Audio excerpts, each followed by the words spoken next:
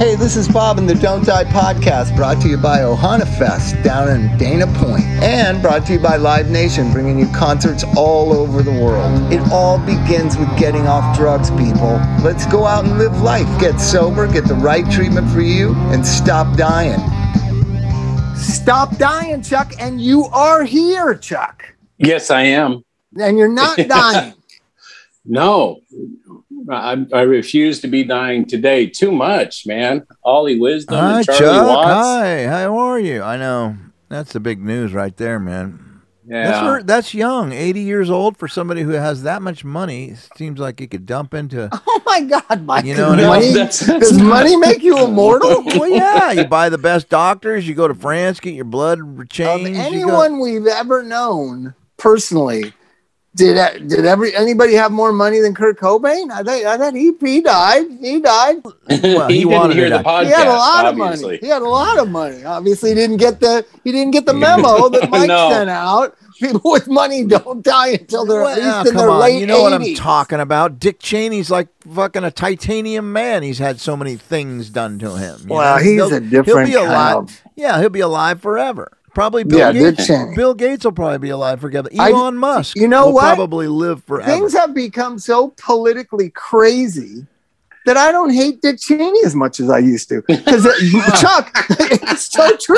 Because every time somebody has died since the Bush-Cheney presidency, since they left office, every time somebody cool died, I would say, but Dick Cheney's still alive?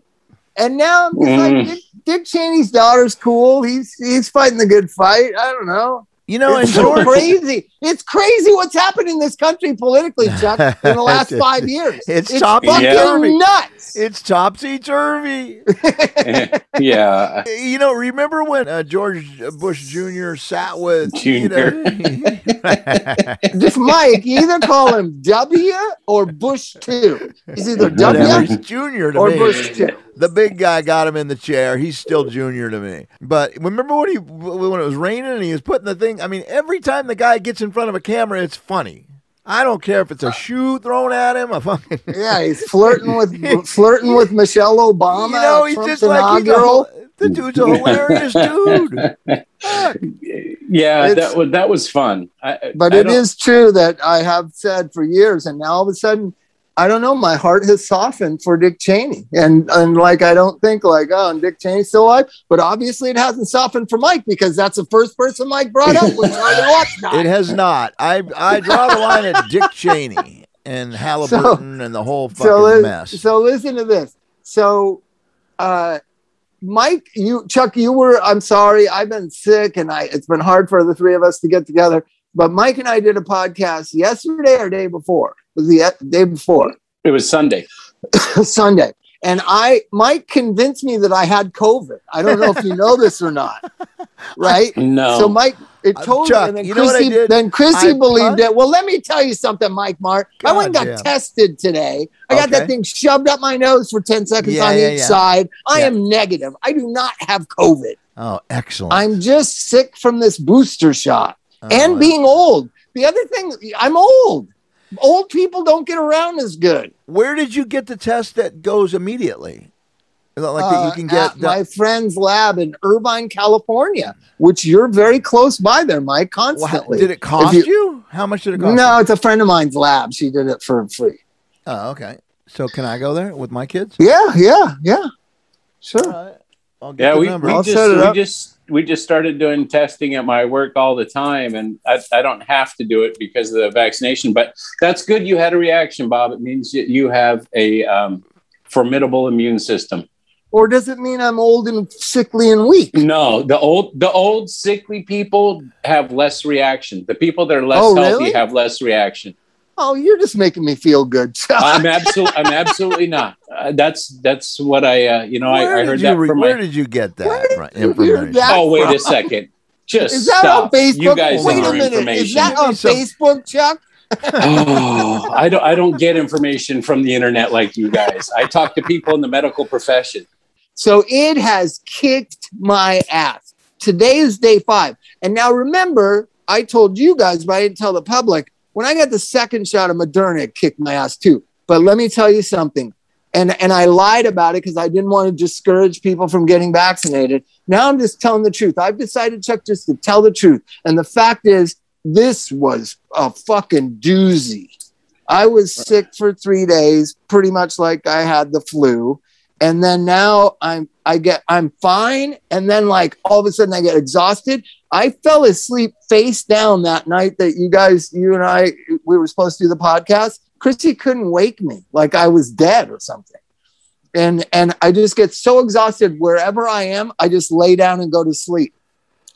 Right. Well, from what I heard from a friend of mine who's a nurse, and that was exactly what he said, is that this stuff, your body reacts to it. Reacts to the mRNA because it's designed to attack the spikes on the COVID. That's the way it doesn't work on the body of the virus, because that's going to be ever changing, but the spikes stay the same. That's what's recognizable. And the stronger your immune system, the more your body reacts to the injection. So the people that didn't get sick, but you might have had a reaction. I still don't believe it, but I'm really happy you're saying this stuff. Sorry, I didn't get any information from the internet. I got it from a medical professional. I mean, it makes the spikes smaller? No, that's not what I said, Mike. It latches on to the spikes that are on the top of the thing that's on the cell. That's interesting, Chuck. 99% of the people I talk to don't even know what you're talking about. Their life is destroyed or consumed, and people are killing themselves over something they just won't take an hour to try to understand. Do you know what I'm saying? Are you talking about me? No, not you. Though you may be, wait a minute, though you may be friends with some of those people, Mike. Yeah, it is still something that is so much of it's not really a mystery. The idea that it's going to be around for a long time, but hopefully it just gets to a point where it's weakened enough. Like the Delta run was bad, man. It still is not good. And it's making people sick. But when I saw the numbers for the people in LA that were vaccinated that died from the Delta, it was like 0.00013%. It's like the 4 deaths, people of the thousands and thousands of deaths. So it is effective from what we're seeing, but really we've got Amy has a cousin who posted the numbers out of her hospital. So it wasn't through a news source. And it doesn't have to have a lean. It was actual people that came in, people that were positive and sent home, people that were positive and admitted, and people that were admitted that required ventilation, and people that were admitted that died. So it's like, when you look at it that way, it's not some host trying to bump up their numbers. It's the hospital keeping track for themselves. Well, maybe for some extra money, but the idea of it's just so multifaceted. And I do like what you said with that, where it's like one of those things where people don't even understand what the vaccine is, how it works, because they think they're getting injected with a modified live virus or a killed virus like we used to do. And that's not what's happening. I would say 9 out of 10 people that I talk to, they're all scared about it. Here's the interesting thing, Chuck. They're scared about it, but they eat McDonald's every day. I don't get it. I don't get how the mentality. They never question all the grain in all the foods. They never question the farmer subsidies that just stuff grain down our throats like a slob piston, just slobbing it in there because nobody wants grain, right? Did you have French fries today from McDonald's, Bob? No, I had no McDonald's today. I'm cutting it all out. I saw a picture. So Chrissy took a picture of me holding Idris a couple days ago. And my belly was so big, I was like, that is unacceptable. So I've been on a fast. So I ate cherries and grapes and Lemon Love Master Cleanse today. That's all I've eaten. It also makes me really kind of flighty and happy, too, to not eat. You can't do the Master Cleanse and eat. No, well, I do the Bob way. It has instructions. But instructions are for lemonade. Just the fucking lemonade. I do the Master Cleanse kind of augmented by, you're going to love this, by grapes, cherries, and cotton candy grapes from Sprouts. So these are genetically those scare me. GMO grapes, genetically mutated to taste like cotton candy. But then, so this has been going on for 2 days since Sunday when the picture was taken. And it was a side view, so no matter how hard I tried to crop myself out of it, you could just see how ginormous I was. So I've been doing fruit and the Master Cleanse stuff, but then last night I had some cinnamon gummy bears. God, why the sugar? Dude, this sounds like this sounds like the watermelon diet that you and Anthony went on. Yeah, me and Anthony. Oh, Chuck, you're gonna love this. So when we first met Mike, me and Anthony had a whole kind of biological theory about drug use. And the thing was, I and he had both been to hospitals for, like not ODing, but whatever. I had been to a hospital for like OD kind of. Endocarditis. What they do is they put you on saline. They just make you sit in the hallway in a thing and take a bag of saline. So I'm not that dumb. I know it's just sugar water. So then he and I translated this, that if in your active addiction of shooting speedballs for 3 or 4 days until you ran out of money, if you just only ate watermelon for like 2 days, that's all like sugar water. It's like a banana bag. Yeah. It's like going to the hospital. And it worked. But then when I pointed it out to Dr. Drew years later, he said, "How old were you guys?" And I said, like 22. And he's like, "It's because you were 22, not because of watermelon." No, that would happen to me every once in a while with the drinking. I'd end up at the hospital from dehydration because and they just give you one of those IV bags. It's just sugar water. Hook you up and send you out. Drug addicts chose to do what they do, but no one gets mad at people that are 100 pounds overweight. I'm not even going down that road. I'm saying these people are now the very people that are questioning the most miraculous medicine ever created in our lifetime, right? So when you go through the study of the Pfizer thing that the FDA just approved, it is proven, Chuck, and this is out of the actual documents of that was turned in and approved. It is safer than aspirin. 300 Americans a year die from aspirin consumption. No one, not one human being has died from the Pfizer vaccine. Yet these people are just nuts about it. I do believe the Delta variant is scaring the shit out of people. More people are going to get vaccinated that were like on the fence. I don't know how you can be on the fence with not dying. But I guess adults are on the fence too, right? Our whole show is the premise that we tell addicts you can die if you're on fentanyl, and they're kind of on the fence about it. Right? Yeah, but we know their brains are fouled up because of the drugs. We know they can't think clearly. I mean, so guess what I found out? You know how there's this kind of racist attitude towards Mexico, and Trump kind of fueled that fire, but it already existed. Guess what country has a higher vaccination rate percentage-wise than America? Oh, don't even say Mexico. Mexico. I'm just like, holy God. Like everything that you think about America is wrong and backwards and twisted upside down and these people, and there's going to be no convincing them of that. They'll probably say that's not true. No, it's actually true. It's in the WHO report. It's actually true. Mexico has a higher vaccination percentage rate than America. I wonder if they had any political splitting on the vaccine or the cause or anything like that to get in their way and keep them from being able to make a clear decision. Or do they have Facebook? I'm sure they have Facebook. I'm sure there's misinformation. It's just Americans. Here's the thing. Americans are just so fucking gullible. They really are. What did P.T. Barnum say? Never underestimate the gullibility of the American public. I mean, he said that 120 years ago.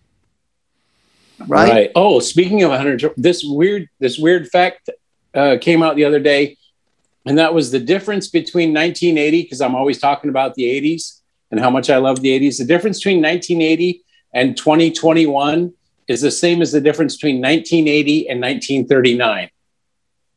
as far as Oh, years. really? So when you think about from 1939 to 1980 was 41 years. So when I'm talking about 1980, that's like the difference between 1939 and 1980 is the same as 1980 to 2021. No wonder I'm out of touch. Well, no, but you know what I think when you say 1939? That was the year, in the fall of that year, when FDR was given quantifiable evidence that the concentration camps existed. And he chose to kind of just stay out for another 18 months until Pearl Harbor was bombed. Huh. So You know what I mean? Same, Yeah, nothing changes. Nothing changes. Same shit. 82 years And I later. love FDR. I understand. He was like, what the fuck are we going to do? Can you imagine You know if you what I had mean? Facebook and Instagram to compete with? Yeah. Well, back then, like how many people knew about it? Maybe 12 high up in the Pentagon and FDR, and they're all sitting at a table and they go, "So, Mr. President, what do you want to do?" And he's like, "How about we do nothing?" Oh, can you imagine that? Can you imagine getting someone away with would've- that now? Oh No my way. God, that would never happen. And that was really when a president was a president, before they sort of decentralized their powers and put everybody else, to run the different departments, and they just kind of put their stamp on stuff. I just love that. How about we do nothing? I cannot imagine the hateful posts that would have gone up. My God, that guy would not have had a moment's peace till the day he died. The South would have rose up against. Why are Look we at sending our did you boys see the over newest there? thing? They're going after Bob Dylan. They're going. Bob Dylan apparently molested a girl in 1965. Mike, is it? Yep, That 65. was a long ass time ago. Yep, 2 years before I was born, and I'm old, and that's just what do you Here's the thing: they filed that case just before this 50-year. the day before. Yeah, the day before. They got it in just under the wire. We're living in some insane times. What was okay in the 60s and 70s wouldn't have been okay in the 80s. The girl is 12 years old. There is no decade ever in America that is okay. Yeah, but we don't even know that it happened. Well, that's the truth. And we were told, I don't know, 3 or 4 years ago that we could never say that question. We could never make that statement. So now everybody's, just mums a word. I talked to a friend today and he said, "What do you think is going to happen with the Dylan stuff?" And I said, "I don't know. It seems to be like it took my breath away when I woke up that morning and it was on my phone. And I had to sit up. I was stunned. Right. And I read what was in the little bit that was in the news. And then I followed it up, and then it was a couple of days and everybody started talking about it. Then it just kind of like nothing. It doesn't seem to be building speed the way that the Louis C.K. thing did, and I do not put Harvey Weinstein in this category. That guy is a fucking monstrous rapist. But Louis C.K. and all the things that came afterwards, Ryan Adams, that's this category. It seems like and what you said, and you're never supposed to be able to question anything, right?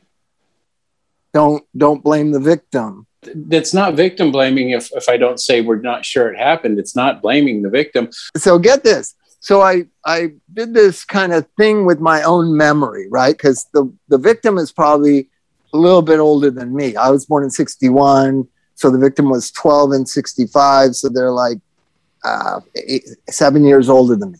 So at my age, 60 years old, with my memory, I tried to remember when I was 12, what kind of car did we have? What grade was my sister in? Just little facts of when I was 12. I was 12 in 1973. In February of 1973, I turned 12. So did anything traumatic happen? Yeah, everything traumatic stuff's always happening. My parents were alcoholic, Chuck. Jesus. Well, you probably remember those things. You probably remember the trauma. That's what I'm saying. Trauma makes it easier to recall. My sister had an abortion before Roe v. Wade, right? and it went terribly wrong. And she was home at our house bleeding everywhere. And this is what's had an impact on me about Roe v. Wade. Like, you know, I try to stay out of other people's business. I don't think it's the right of a man to tell a woman what to do, but I have a visceral, traumatic remembrance of my sister going to a motel and getting an abortion with a doctor and a nurse. It went terribly wrong. She came home. She was bleeding everywhere. It was the first time I knew that women bled. And my mom was up in arms. My dad was staying in the other part of the house. It was just chaos. And I went to my sister and I said, "Are you okay?" And she was crying and she said, "Bobby, I'm okay." And I was like, "But you're bleeding." And she was like, "I'm okay, Bobby." And I just remember that, right? And what came from that is she ended up being sterile from that, right? Which led to, you know, just a lot of pain and suffering in her life. And so every time somebody says, "You got to get rid of Roe v. Wade," I think of my sister in those 2 days when she was bleeding and my dad was all mad and she had gone to a motel by herself to get an abortion with these two strangers she didn't even know. I mean, think about that. Is that what we want to go back to? Yeah, back alley style abortions. That's what they call them. That whole back alley comment, it was in motels. The idea is that it's not, it's not right. And it's not in the doctor's office and the safety isn't there. No, I'm just saying about your memory when you're 12, because this person is now recalling things. I know a couple of victims that have come forward in this, right? I don't want to get into detail, but really the media just uses them and then throws them away after the news cycle. They really do. You think the New York Times cares about those women, the accusers of Louis C.K.? They don't give a fuck about those women. Nope. They're just used in that news cycle. And there's so much attention that the New York Times staff give those women while the story is being written and while it's coming out, then follow up and all the clicks and all the clicks and all the clicks. And then it just goes away, like that woman with Kavanaugh. Then it just goes away. That woman with Kavanaugh was the most watched human being on the face of the earth for like 5 days.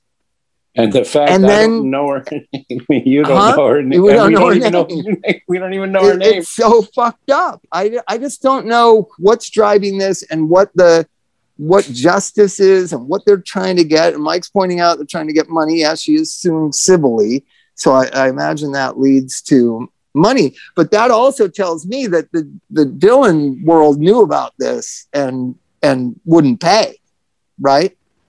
That's where the civil lawsuits and all these accusations and very little evidence, that's where it does seem like what Mike's suggesting, which is like, it's kind of like blackmail. Like, yeah, pay me and I'll not say anything. Don't pay me and your life is going to be ruined. It's kind of weird. I don't know what we're trying to achieve. I want us to get wherever a more positive relationships and respectful society, but I don't see that. I don't see any evidence of that. I see things have gotten a million times worse in the last 5 years. So it's just some strange times, but Charlie Watts dying makes me think, the dominoes that are coming. And, it's kind of crazy. And they're all up there in age for living the lives that most of the musical heroes have. The fact that they make it to 80 is crazy to me. Can you guys hear Peppa barking? The bear is out here. Oh, my God. Oh, no. Oh, my God. Why does a dog bark at a bear? You ever think of that? If I was a dog, I'd want to be very quiet around a bear. I'd be hiding. I'd throw a little human outside. He could say, "Come over here, motherfucker, eat me. Come over here and fucking swat me in the head."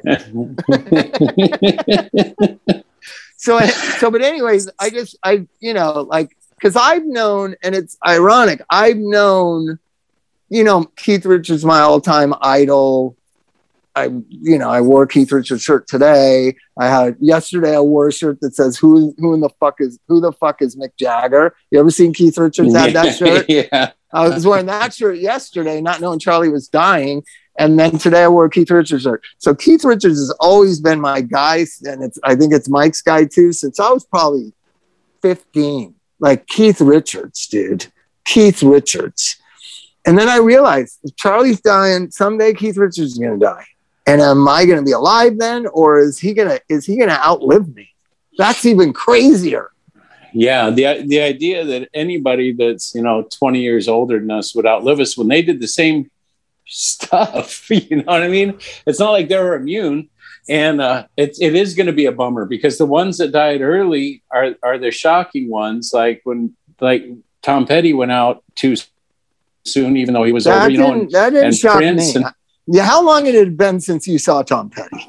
I told Chrissy when we were walking out of the Pasadena show that he did at the Rose Bowl, I was like, there's something up with him. He does not look good, right? He looked really so thin, so frail. And Tom Petty was never he was always a thin guy, but he never seemed frail. And at the last show I saw him about 8 months before he passed away, he looked so frail. And, and ironically, then I think before that, I had gone to the Forum to see the Eddie Vedder, Chris Cornell band. What was that called? Where they made one record. It was Temple of the Dog. Temple of the Dog. So Temple of the Dog played the Forum. And I was in the Forum Club and Chris Cornell was there. And I just looked at him and I was like, there's no way a 50-year-old man can be that thin. There's just no way. Mm-hmm. Something's up with him. And I said to his good friend, I said, is he all right? And he said, yeah, he could use it talking to you. And I was like, oh my God, not. And why am I always the one that has to talk to people? Shouldn't their best friend talk to him, Chuck? Yeah, it's like some stranger's going to walk up like, hey, I met you in 1987. I just wanted to sit down and talk about it. You look like you're on drugs. Like, why am I always the guy that's got to do that? Chuck, are you with me? I get are it you more that than guy you think. in your circle of friends? Are you that guy? I am that guy. Isn't it the fuckiest position to be in? I'm just trying to see a concert. And he looks like, maybe he needs a friend. I'm not the friend. I don't even know the guy. No, I'm happy to coach somebody on what they should probably talk about. But I don't like, because you have to sit down and you got to get so much background to be able to be effective with people. You got to hear them first. And they already know them. I go, you know what? Just tell them that you're worried about them and ask them what's going on. Talk to them. And then ironically, people I do know that I would approach, they avoid me like the fucking plague, right? I've seen people like, I'm talking about other musicians, right? Yeah. I walked into wherever it was a Palladium. I was in the Palladium's dressing rooms are really small. And I was in one talking to somebody and then you kind of stand in the hall to talk because it's so small there. Stand in the hall and I look in the room and I see a guy I know that's just fucked up out of his mind. And he saw me and I was talking to somebody else and I was going to beeline right to him, right? He wasn't playing the concert that night. He was just there. And when I'm wrapping up a conversation, I literally looked at him and I was like, holy fuck, I need to take him outside and talk. And I'm talking to this guy, and I say, okay, well, I'll see you after or whatever. And then I go to turn to go right 10 feet away where the guy was standing and he's fucking gone. So then I walk in that room and he's friends with the band that was playing. I go, where's so-and-so? And they go, he saw you and he fucking beelined out He didn't want to hear it. So I can't help. I can't help people I don't know. The family members and friends and the people around that person, yes, need to be guided by somebody, helped by somebody to help that person help themselves. You can't get somebody else to do it for you. Right? That's one rule. Second rule is you can't really help your closest friends because they're just like, it's too intimate. Like I was able to help Pashante, but he was willing. He was ready. You know what I mean? If I would have gone to him 5 years before, he would have been, fuck you, get out of my house. I've had that experience. I've had that where you just go bum rush somebody's house and they're like, the person, like we went to Matt Dyke's house, this guy I loved so much, and he was just so fucked up for so long. And we go over to his house, and he opened the little viewfinder. He had this door that had like a metal grate on it, and the little tiny 1 foot door open. And we were all four. I was trying to think, is Matt, me, Rick? it was 5 of us standing on his porch, and he goes, "What the fuck do you guys want?" Yeah. And he knew exactly what we wanted, Mike Mart. He knew exactly. You were after him. You were after We him. were after him. You were the enemy. He was avoiding the enemy. Another time, me and Anthony broke into his house and we're going through there yelling for him and whatever. And years later, he told me I was hiding behind the curtain in the bedroom. So I don't know. In plain sight, really. Yeah, right behind the curtain. Well, he had these blackout curtains. You couldn't see through them. But so anyways, it's not the easiest thing to help your best friend or help your family member or help somebody that you're all codependent with. That's a difficult thing. So then who, you know what I'm saying, Chuck? You couldn't help your own kids. I could help them a little bit more better than you could. Yeah. And so what is that you can't be too close and you can't be too far away. You got to be just right in order to help.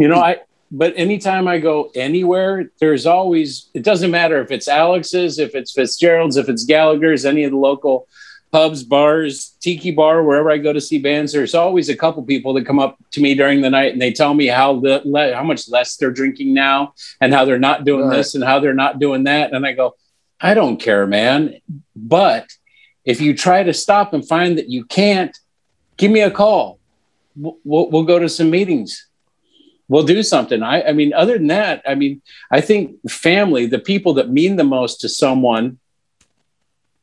Let's face it, the people that are supplying the comfortability for the addict, whoever's supplying the cell phone and the lovely pillow to rest their head and their drug money and their health insurance and you know what I mean? That person has the most power. Yeah. That's what I believe. 100%. That's why I love talking to the parents and getting the parents involved. So do you say, here's an interesting thing, because I started this a long time ago. So I say you should cut him off completely. Just let it roll. This is before fentanyl, by the way. I've kind of altered my theory now with fentanyl. Right. Chuck. We have to. You have to. But this is like 20 years ago. I said, let it roll. And the dad goes, well, you're talking about like cancel his health insurance? And I was like, nope. No, I'm not talking about that. Absolutely not. As a matter of fact, get yourself a PPO. The dad said the health insurance is equals everything else that we pay for. The cell phone, gas once in a while, food card, whatever. His health insurance is like $500. And, they gave him an $80 food card once a week, and they paid his $50 cell phone bill. So he was like, why not the health insurance? And I was like, because then I can't help him. Right. Because it costs money to run a business. That was the honest truth. Right. And then comes the conversation, should drug treatment be free? I think you'll get what you pay for sure. I don't know. Right. This conversation comes up all the time, but you guys know it was a different time, and we have to be able to change tactics. Just like things change. You have to evolve. And that's one of the problems I've had with AA. I mean, AA hasn't evolved at all. Right. And that's why it will die on the vine if it doesn't. I don't know. I think it's just kind of like a cult, and everybody sees what they want to see. What I like is that everybody's together. Now, what's broken down over the last 10 years is what is sobriety? That is an existential question, right? Right. It really is becoming a question of what is sobriety. One of the original criteria of Alcoholics Anonymous was that if you just didn't drink booze, you were sober. You could take Mother's Little Helper. You could take little uppers and downers. And NA was, but go back to your history book about NA. You could drink and be in NA. Oh, yeah. Sure. Yeah, for sure. You could.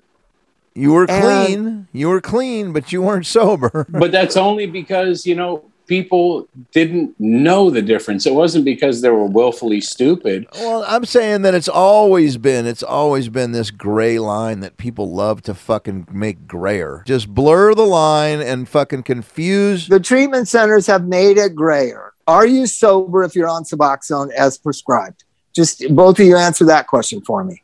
Well, no, I don't want to answer that question. Because it hurts. You know, I think it hurts people that might die without it right now. That's the only reason. I think it puts people at risk. But I got a great solution. They already hate AA. Don't go. Just be on your Suboxone, get a job, and be like everybody else. They don't. Right. You don't need Psycho Support Network if you're taking 12 milligrams of methadone. You don't. Yeah, right. If you're taking, 8 milligrams of Suboxone every day, you don't need to go to Psycho Support Network. You don't. No, I just don't think you do. I don't think you do.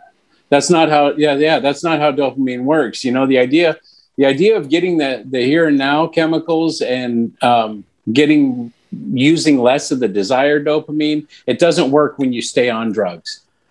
And that is staying on drugs. I'm saying that my experience in early sobriety, and I consider early sobriety the first 4 or 5 years, not just the first 4 or 5 months.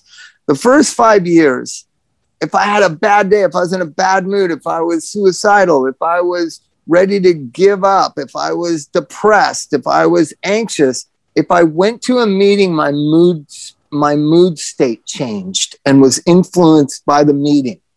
Right. Now, and I used to be just fascinated by that fact. How can I be, if I'm sitting at home at 6 o'clock and I know I'm supposed to go to 7:30 to Tropical and I don't want to go, I had a shitty day, I got a shitty life, I fucking hate myself and I want to die. But I started doing what Buddy Arnold and Gloria Scott told me to do, which is just go anyways, regardless of what your brain tells you, just go. And I swear to God, by 9 o'clock, I felt differently. Yeah, I don't think you can have that experience while you're on Suboxone. I don't think you can. I don't think you can do it while you're anesthetized, and I think you're. I don't think you can. That's the only real value AA had to me. I hate everything they fucking say. It was just that it had this positive influence. It never made me feel worse. It made me angry, but that's not necessarily worse. Right? Self-pity, self-obsession, depression. That's what I'm battling. And if I get angry and want to argue with somebody about God or the steps, that's a positive step. That's a step in a positive direction. Right? But a lot of times I just felt good. And then, to go out with your 2 best buddies like Dave and Anthony and go eat afterwards, it was just so great. It changed how I felt at 6 o'clock. If I'm on Suboxone, I know it doesn't. I know it doesn't. No, that's what. And I'll tell you why. I'll tell you why. Because the people you go to dinner with afterwards don't approve of Suboxone. So you got to lie or feel ashamed or argue that it's your doctor and it's nobody's business. You're in this negative space, this negative state, going into an abstinence-based 12-step support group and taking a mind-altering substance. You're going to have nothing but conflict within yourself if you have 2 brain cells, but also with your peers, right? Right. Because unless you just have the strongest sense of self, that if somebody says you're not sober, you're on Suboxone, you say, no, I'm sober, fuck you. And you really, truly are settled internally. But that's not the experience I've had with thousands of people on Suboxone. They go, fuck that guy. Fuck this. I'm never coming back here. Fuck that. I might as well get loaded. Fuck you, Bob. Fuck AA. I've had that happen 100 times. I swear to God. And that's not even a sober mindset. We that's what I think they're missing out on. They don't get the feel goods that come with being sober either, because they're anesthetized, right? They don't get to feel the ups and the downs and that excitement or wanting to whatever. They work on a totally different level. Let's go through the opiate withdrawal, not fentanyl. Let's keep that out. Let's keep synthetic opiates out. Heroin withdrawal. I'm on day 5. I just a whole chill and sweatiness came over me just now, just just in the last 90 seconds, right? So I was feeling pretty good. Now all of a sudden I feel that, right? This is the flu. This is what dope sickness is. I'm not as bad as I was yesterday. I'm 5 days out. Day 3 was the worst. Sunday was the worst, right? Okay. I didn't know, but I didn't have my mind gnawing at me. Bob, if you do heroin, you won't feel like this. I just knew I need to count the days. I need to get to a certain day. And initially I remembered I was only sick for like 2 days, felt better on the 3rd day when I did this, the second shot. Right. So on day 2, when I was feeling shitty on Saturday, I was like, well, I'm going to feel better tomorrow. And then when I felt way worse the next day, I was like, well, this sucks. This fucking sucks. But I'm going to feel better tomorrow probably, or the next day. I got to feel better. And then Mike's the one that threw it in. Maybe you have COVID. And I was like, oh my God. Right. But I'm sweating profusely right now, just like as if I'm kicking dope out of nowhere. What this vaccine does to your immune system and creates in you is very similar to dope sickness, is it not? We had this conversation yesterday, Chuck, that the people that are not former heroin addicts don't know what it's like to go through 5 days withdrawal every month. Periodically, you end up with no dope somewhere. Kicking and you feel like shit, just like I do. It's the worst pain you've ever been in, and we're so grateful to not have to do that every day when we get, But do you really think it's the worst pain you've ever been in? It was at the time. No, I got my finger cut off. I was there when Mike had endocarditis. That was the worst pain he had ever been through. Yeah, I thought I was dying. Actually, yeah, I thought I was not going to make it. We work it up in our head so much that, man, I've been sick kicking. Maybe you weren't shooting enough dope. Maybe here, that's an old junkie braggart. So I know. So that Mike is so and weird. Chuck, Mike and so I did so much dope. We were so much sicker than you when we were dope sick, I'm bro. gonna out-bottom Chuck, you, bro. I'm gonna out-dope sick you. I'm gonna out-dope sick you. That's how sick junkies are.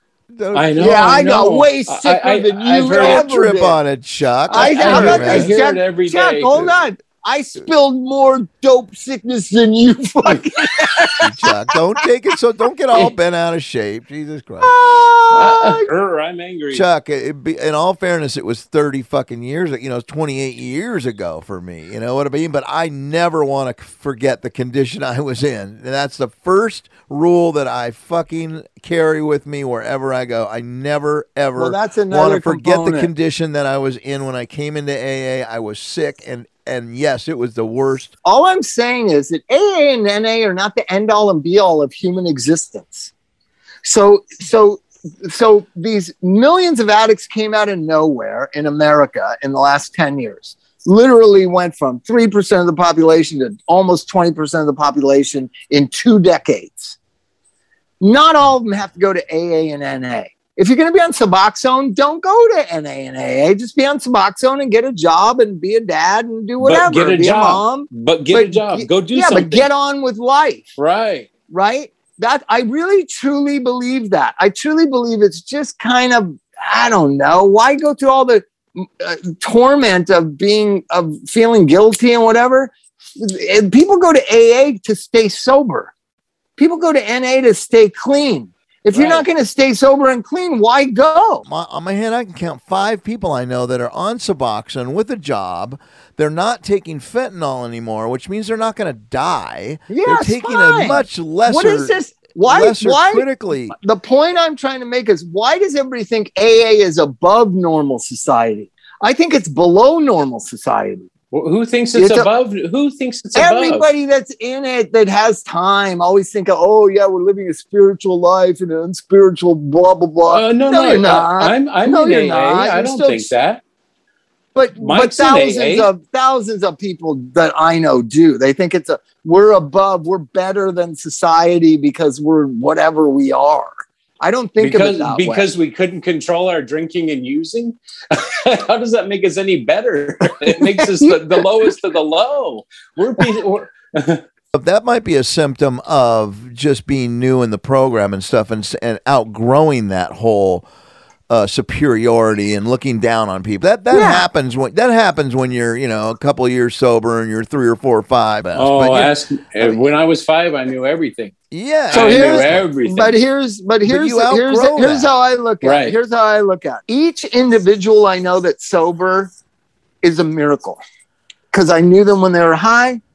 For the most part, the majority of them, it's amazing what their lives have become. It's amazing. But why go to all the trouble just to have an amazing, normal life? Come on, what the fuck? Oh, that took a weird turn. Why? You've got to admit that you could have had that life in a straight line if you weren't such an idiot and got on drugs and drunk all the time. That is some kind of Bob Forrest twisted. No, I'm telling you.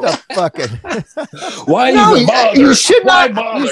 But what I always think, I'm not saying it's not amazing for people like myself and the three of us to turn our lives around. But I don't think it's something to brag about.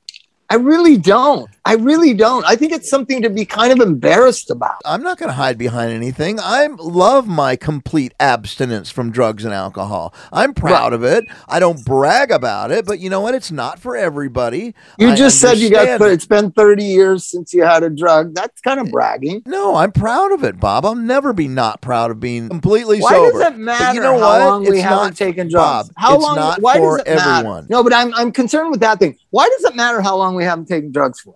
I like when people, like, there's a big viewer of our podcast who loves this podcast. I've asked him through the decades, like, how much time you have. He always says, I don't know. What year is it? How long sober are you?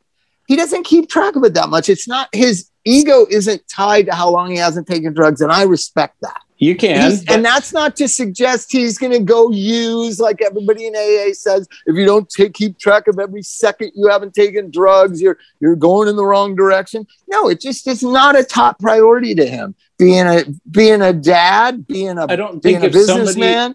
But if somebody uses again, I don't think they've blown everything. I don't think they've lost everything that they've learned. But for me to drink and use, my value of life is so shitty, is so poor that I don't care if I live or die. But now we're going to get in a real argument, because you don't know that. You're projecting that. You're saying I'm the same. No, you're saying that I'm the same person I was 25 years ago, and you're not. I know.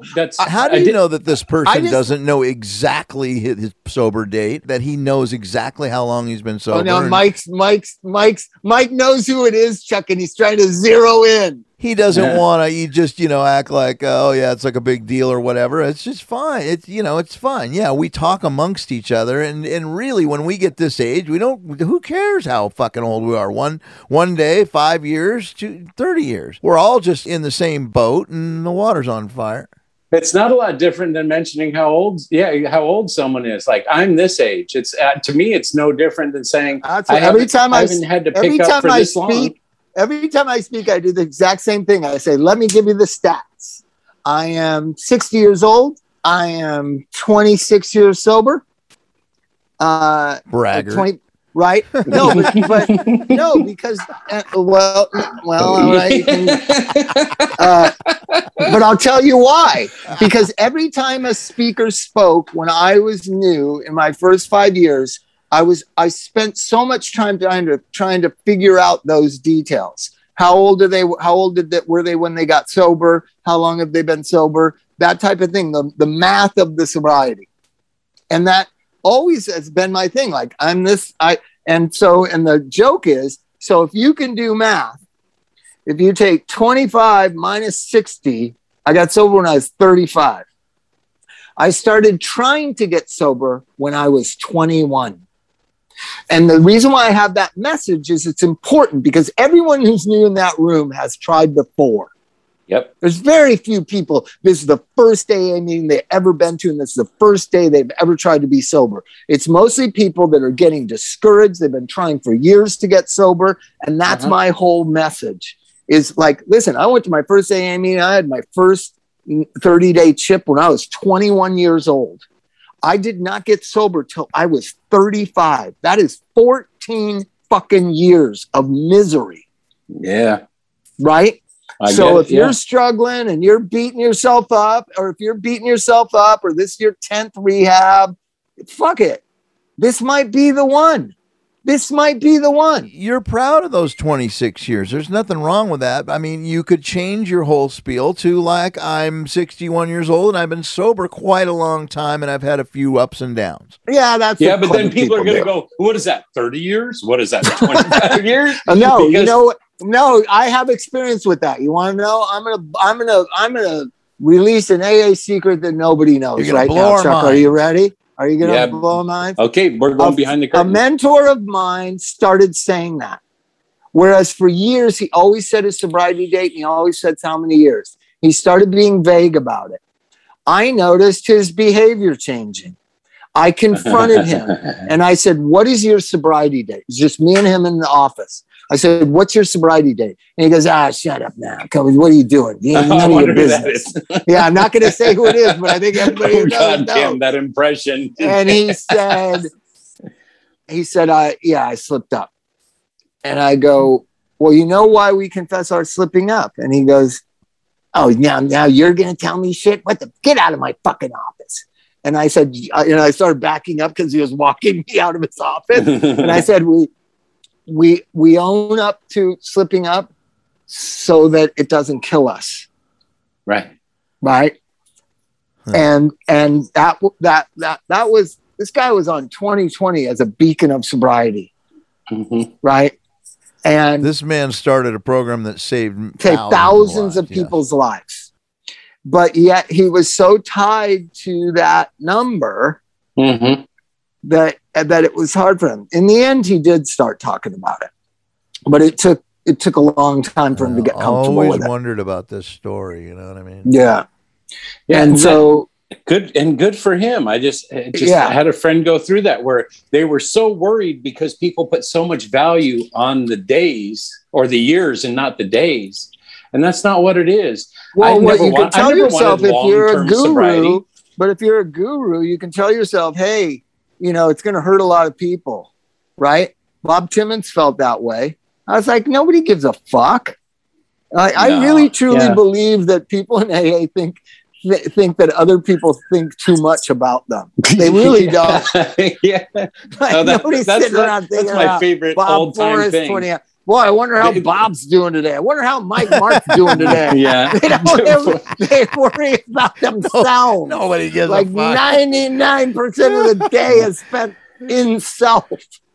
I love that. And that so was, then, but our brain kicks in. I can't tell anybody because they're all going to judge me, or they're all going to be disappointed, or they're going to use, or whatever. And that's why we have tenets of, being honest and kind and forthright. All these kind of ideas that are more important than how long you've been sober. They're more important than the steps, the concepts, right? They're more Exactly. important. And like every religion, the details have become the important thing, and the truth is really not.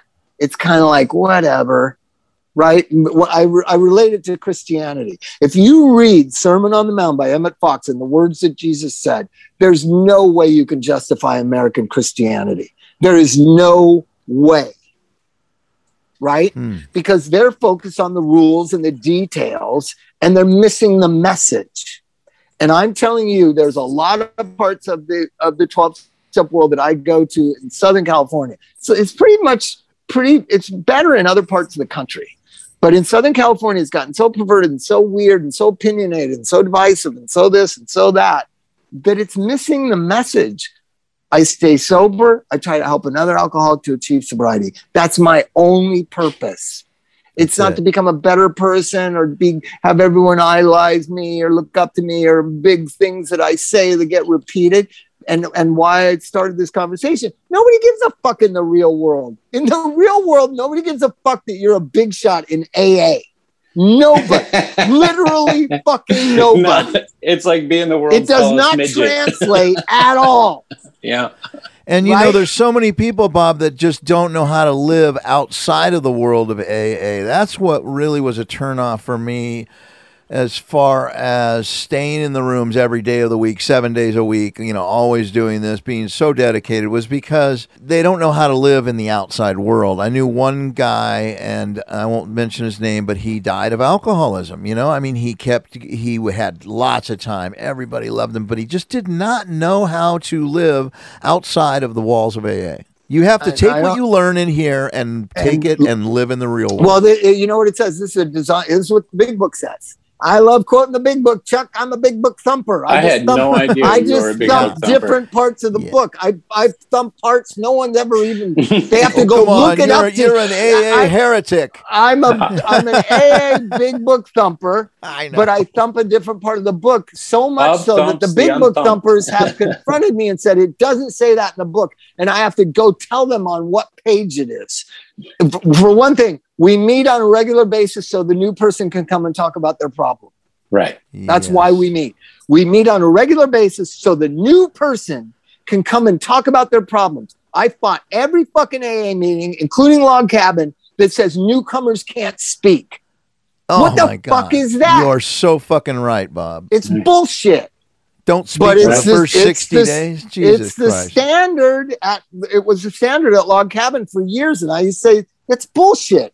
We Exactly. meet on a regular basis so the new person can come and talk about their problem. If you don't want to hear new people talk about problems, don't come to AA. Exactly. That's right? what it's for. So that's Yeah. one thing. But the really the part that my sponsor suggested to me, it's time to live in the real world. It said this book is a design for living, a bridge back to the real world.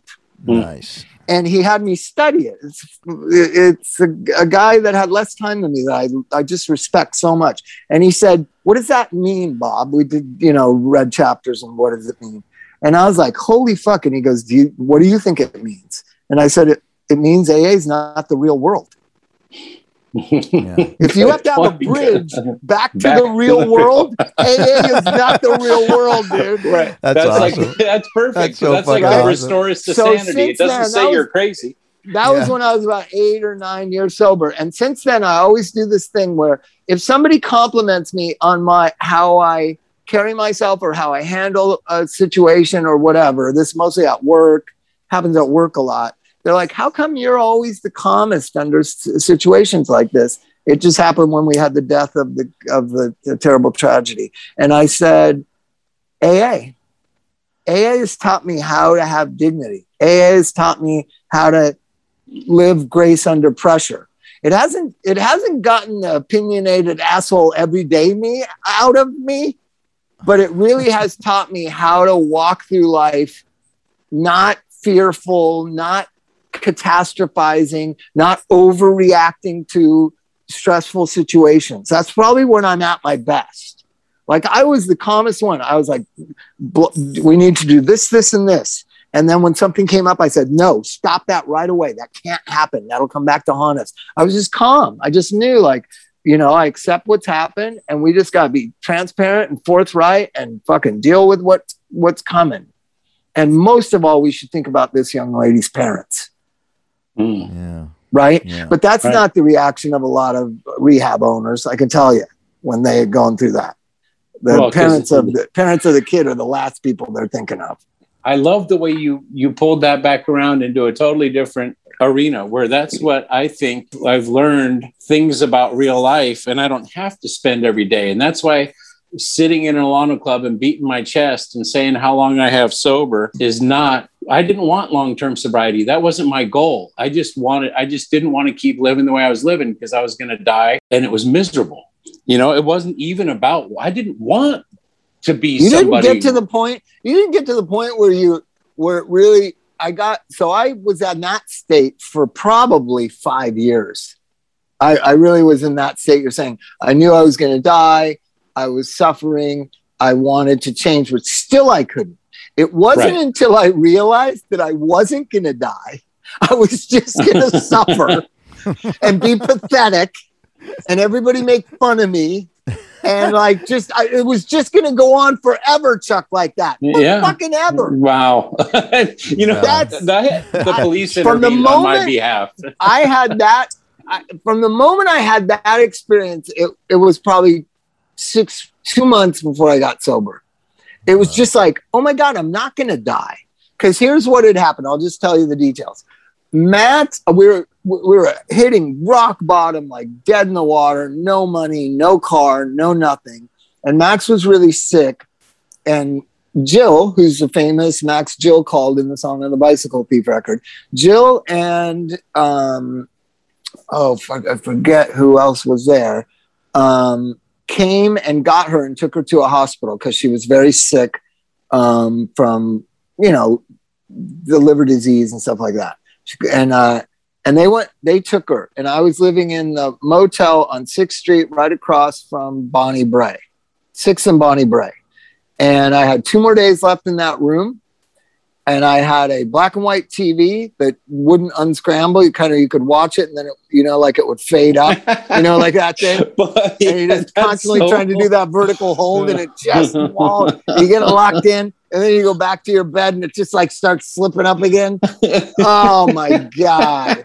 And no money, and I'm on methadone at the methadone clinic on Alexis. It was Jill and Alexis came. Alexis, a friend of Mike's and I's, and I was on the methadone program, and I didn't sleep those whole 2 days until I had to move my shit out and get out of there. And I was like, this is just how it's going to be. She's either going to die or get sober. I'm going to be left behind. And I'm going to become one of these people living in MacArthur Park. And that's what happened. That reality of like, no, I'm not going to die some Jim Morrison glorious death. I'm way beyond that now. Yeah. Like, you missed that window. It's just this kind of life here on out. Yeah. And just pathetic looks like, look at that fool. Yeah. Well, yeah. And I had already gone through the humiliation of all that, but it was just going to be, kind of MacArthur Park and trying to come up with a $20 hustle and methadone. And, it was just kind of going to be that. Like, I think I'd ever see Mike again or Anthony and Flea or Louie or or Keith. I was just like, they were living in an alternate universe, and I was never going back there. And I was just going to live in this drug-infested misery. Was that when Billy Preston lived in the MacArthur Park? He lived in MacArthur Park for a while, right? Yeah, there was a lot of people came and went. Scott Weiland was down there with me for a few days. He was just slumming, though. He was just slumming. Just cruising through. But that was a great couple of days, Chuck, I got to tell you. I'm just walking down the street and I see Scott crossing the light to go cop. Like he had parked his car up above 6th Street and was going to cop. I was like, buddy, dude, where are you going? Where are you going? Hold on.